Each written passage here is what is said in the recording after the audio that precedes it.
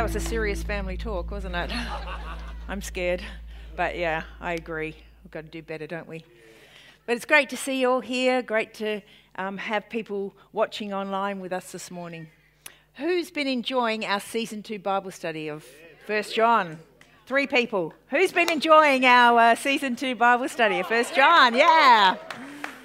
It's a small book, only 5 chapters, but a powerful book where John discovers and uncovers the love of God for what it really is, radical and life-changing.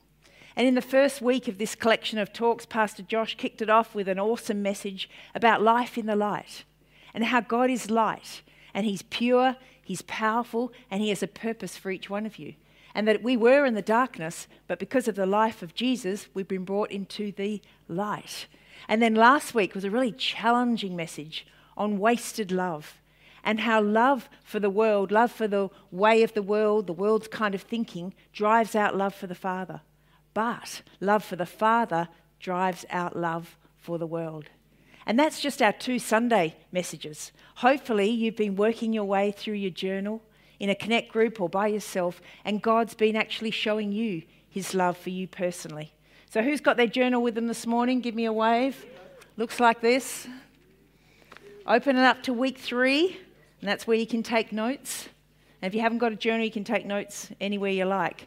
Because research shows that those who take notes have 96% more chance of getting their sins forgiven. So there you go. So I know you lot, you need to take notes this morning. So here we go. Let's jump in. We're looking at chapter 3 this morning, 1 John chapter 3, and I'm going to start reading at verse 11. For this is the original message we heard. We should love each other. We must not be like Cain, who joined the evil one and then killed his brother. And by the way, his brother's name was Abel, not Abraham. And why did he kill him? Because he was deep in the practice of evil, while the acts of his brother were righteous. So don't be surprised, friends, when the world hates you. This has been going on a long time. The way we know we've been transferred from death to life is that we love our brothers and sisters.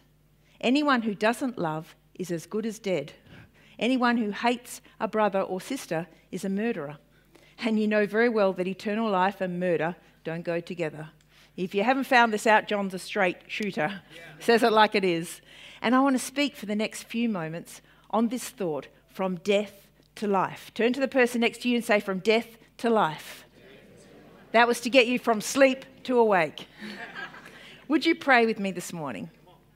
Thank you, God. Thank you for your presence that is here with us. Thank you, God, that you want to meet with each one of us personally this morning. You want to speak to each one of us personally this morning.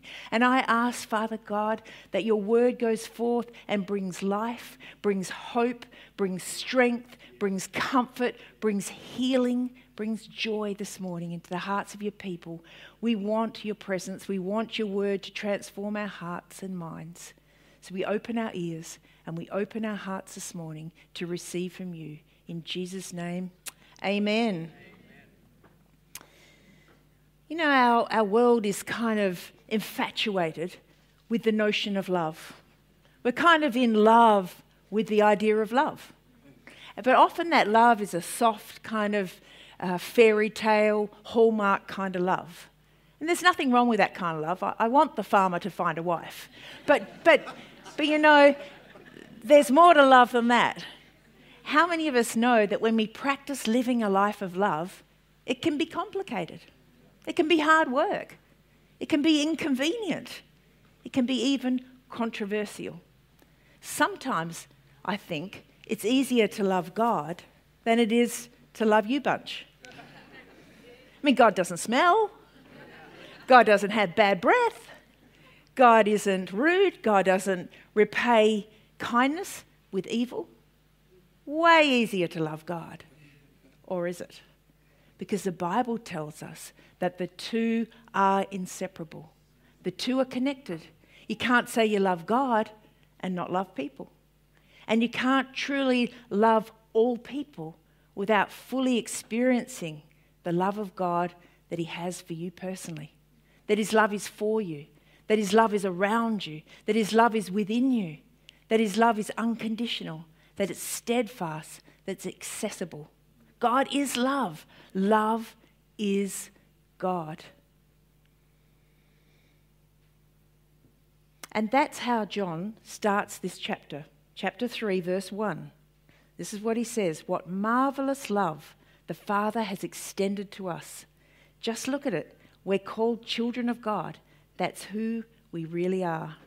See, when you understand that God loved you first and has given you all the love you need to love others, it doesn't matter that one day you feel like loving and the next day you don't. It doesn't matter that feelings come and go.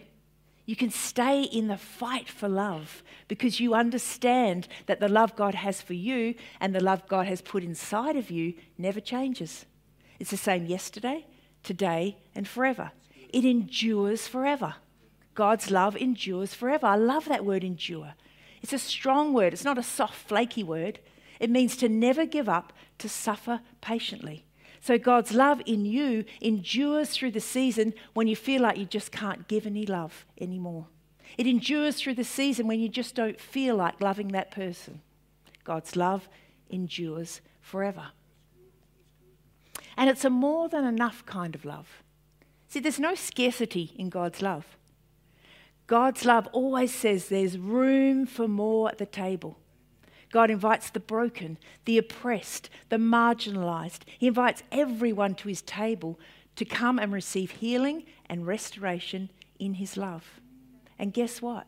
It's that more than enough kind of love that has been given to us as Jesus followers. Romans 5:5, the love of God has been shed abroad in our hearts through Christ Jesus. I love the way Peterson puts it in the Message. He says, there's not enough containers to hold the love that God has poured so generously into his people. How good is that? The love of God is in your heart. So what does it practically look like to love others? So here's where you take notes. Remember, get your sins forgiven. Number 1, to love is to give. To love is to give. 1 John 3:16-18 says this. This is how we've come to understand and experience love. Christ sacrificed his life for us. This is why we ought to live sacrificially for our fellow believers and not just be out for ourselves. If you see some brother or sister in need and have the means to do something about it, but turn a cold shoulder and do nothing, what happens to God's love? It disappears. And you made it disappear. My dear children, let's not just talk about love, let's practice real love. This is the only way we'll know we're living truly, living in God's reality. See, John pleads with us here. He says, don't just talk about love. Don't let love be this abstract theory, this kind of pie in the sky idea, but put my love into practice. Show my love by the way that you behave, by the way that you treat others. John goes on to say, if you don't, you make God's love disappear. It's a sobering thought, isn't it? I know if I, for one, don't want to make God's love disappear. I want to make God's love appear. Are you giving God's love away? Because to love is to give. It's the very reason why we do our Love My Mandurah initiatives. Why we reach into the solo mums in our community, the homeless, our local primary school, Reno Rescues, and we could go on and on. Because we believe that we are called to be hope traffickers in our community.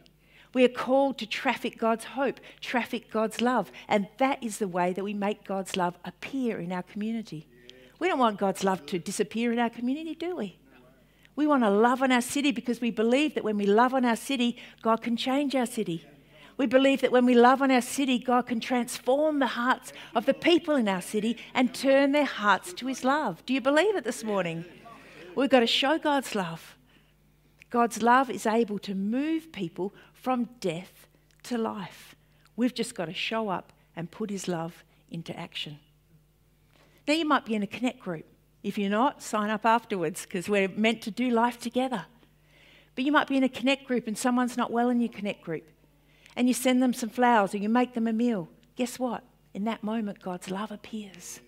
You might simply text someone during the week because you know they're going through a hard time, or you're celebrating with them because they've had a win in life. God's love appears. You might write your child a letter in Transform Cambodia. God's love appears. Let's make God's love appear. To love is to give. Turn to the person next to you, say, to love is to give. Now, there's another type of giving required as Jesus followers, and that is to forgive. Forgiveness is a gift that you give someone, but it's also a gift that you give yourself. Lewis Smead put it this way. He said, to forgive is to set a prisoner free and discover that the prisoner was you. Because when you give the gift of forgiveness, you release yourself from that prison of bitterness and resentment and unforgiveness.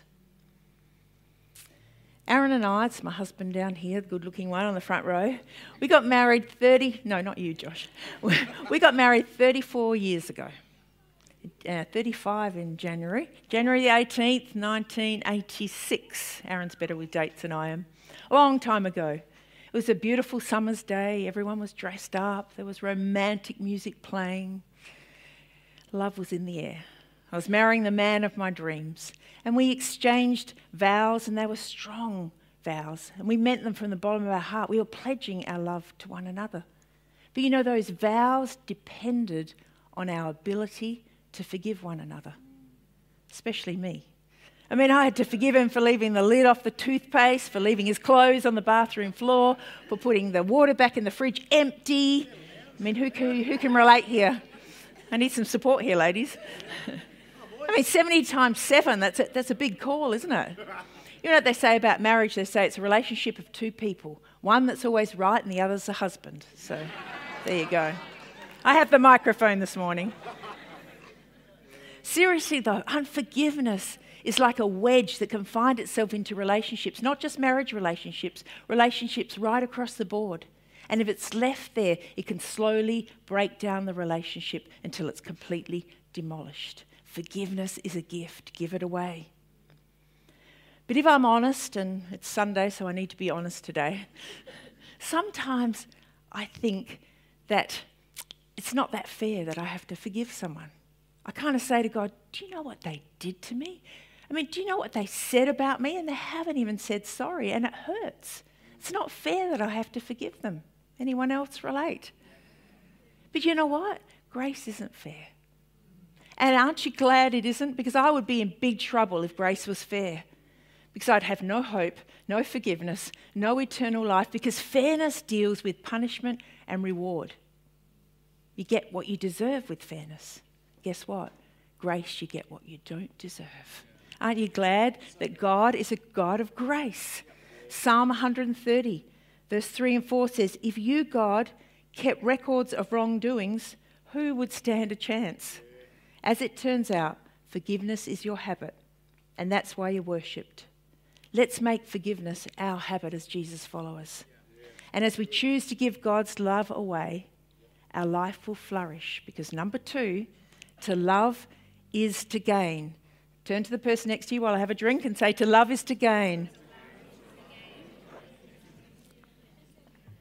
1 John 3, 19 to 24. This is the only way we'll know we're truly living in God's reality. It's also the way to shut down debilitating self-criticism, even when there's something to it. For God is greater than our worried hearts and knows more about us than we do ourselves. And friends, once that's taken care of and we're no longer accusing or condemning ourselves, we're bold and free before God. We're able to stretch our hands out and receive what we ask for because we're doing what he said, doing what pleases him. See, when you choose to love others, you gain your proper place. John clearly explains it here, that as we choose to love others, then we can go into the very presence of God being confident that our life truly matters. It's purpose. And we're all looking for purpose, aren't we? Now, you might be making gains in life. You might be making relationship gains, financial gains, gains on the stock market, gains on your Facebook likes, You might be making all sorts of gains in life, but those gains can disappear with the blink of an eye. The gains can turn into losses at the blink of an eye. The crash of a stock market, a relationship going sour, a bad health diagnosis. Gains turn to losses, but guess what? The love that God has for you and the love that you give away, nothing can take that from you. It's a gain that the world can't give you and the world can't take from you. This is what Jesus said in Matthew 10. He said, those who try to gain their own life will lose it. But those who lose their life for my sake will gain it. See, whatever your profession is, your ultimate calling is to love God with your heart and soul and mind and to love others as yourself. And as you do, your life will gain. To love is to give. To love is to gain. Has to be a G. Number 3, to love is to grow. To love is to grow. Verse 14 of chapter 3 says, the way we know we've been transferred from death to life is that we love our brothers and sisters. It's powerful, isn't it? You know, we often speak about that salvation moment, the moment we say yes to Jesus. Yes, I want to follow after you.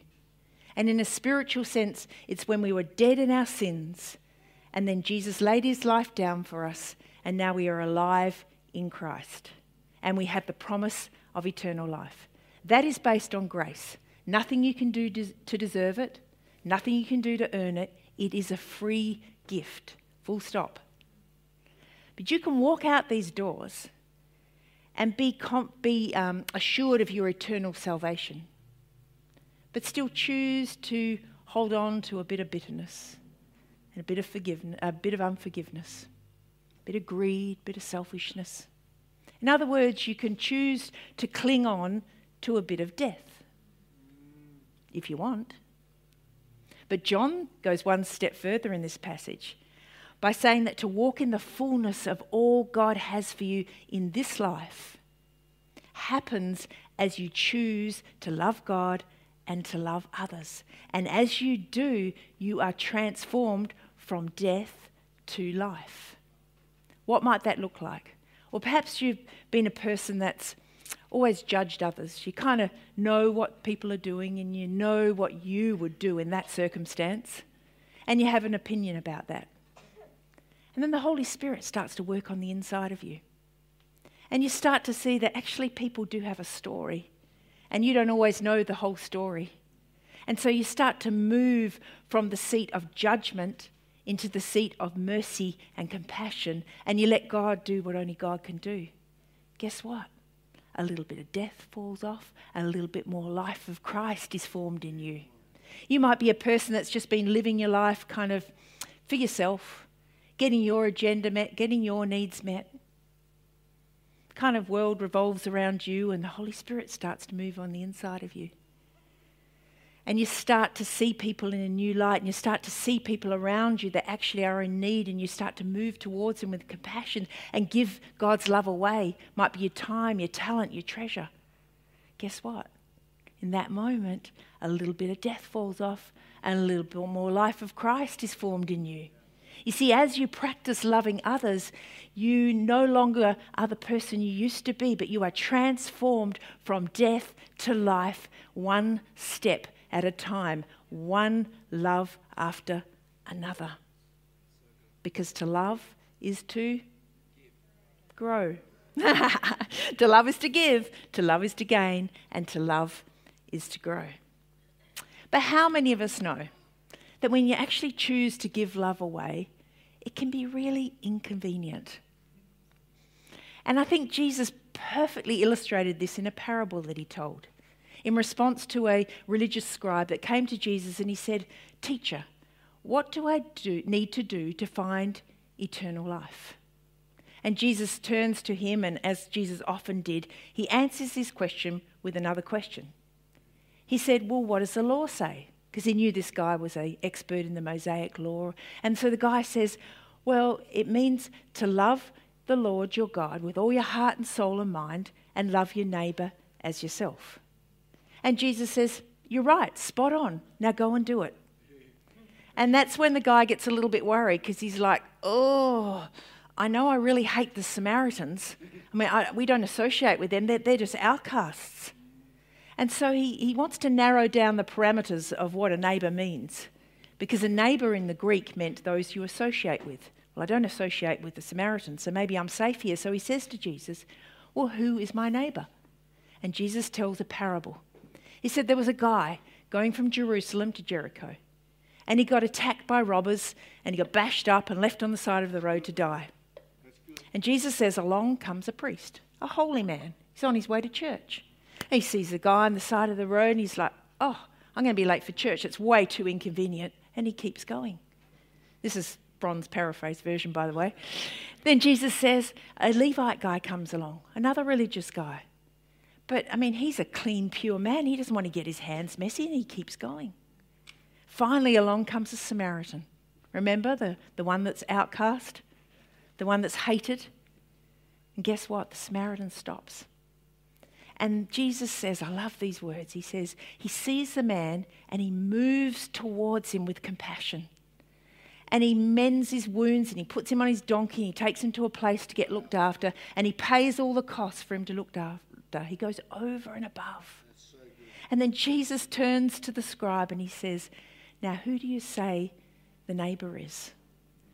And you can just imagine the guy squirming by this time, and he's like, he can't even bring himself to say Samaritan. He says, oh, the one who showed mercy. And Jesus says these powerful words. He says, now go and do the same. Now go and do the same.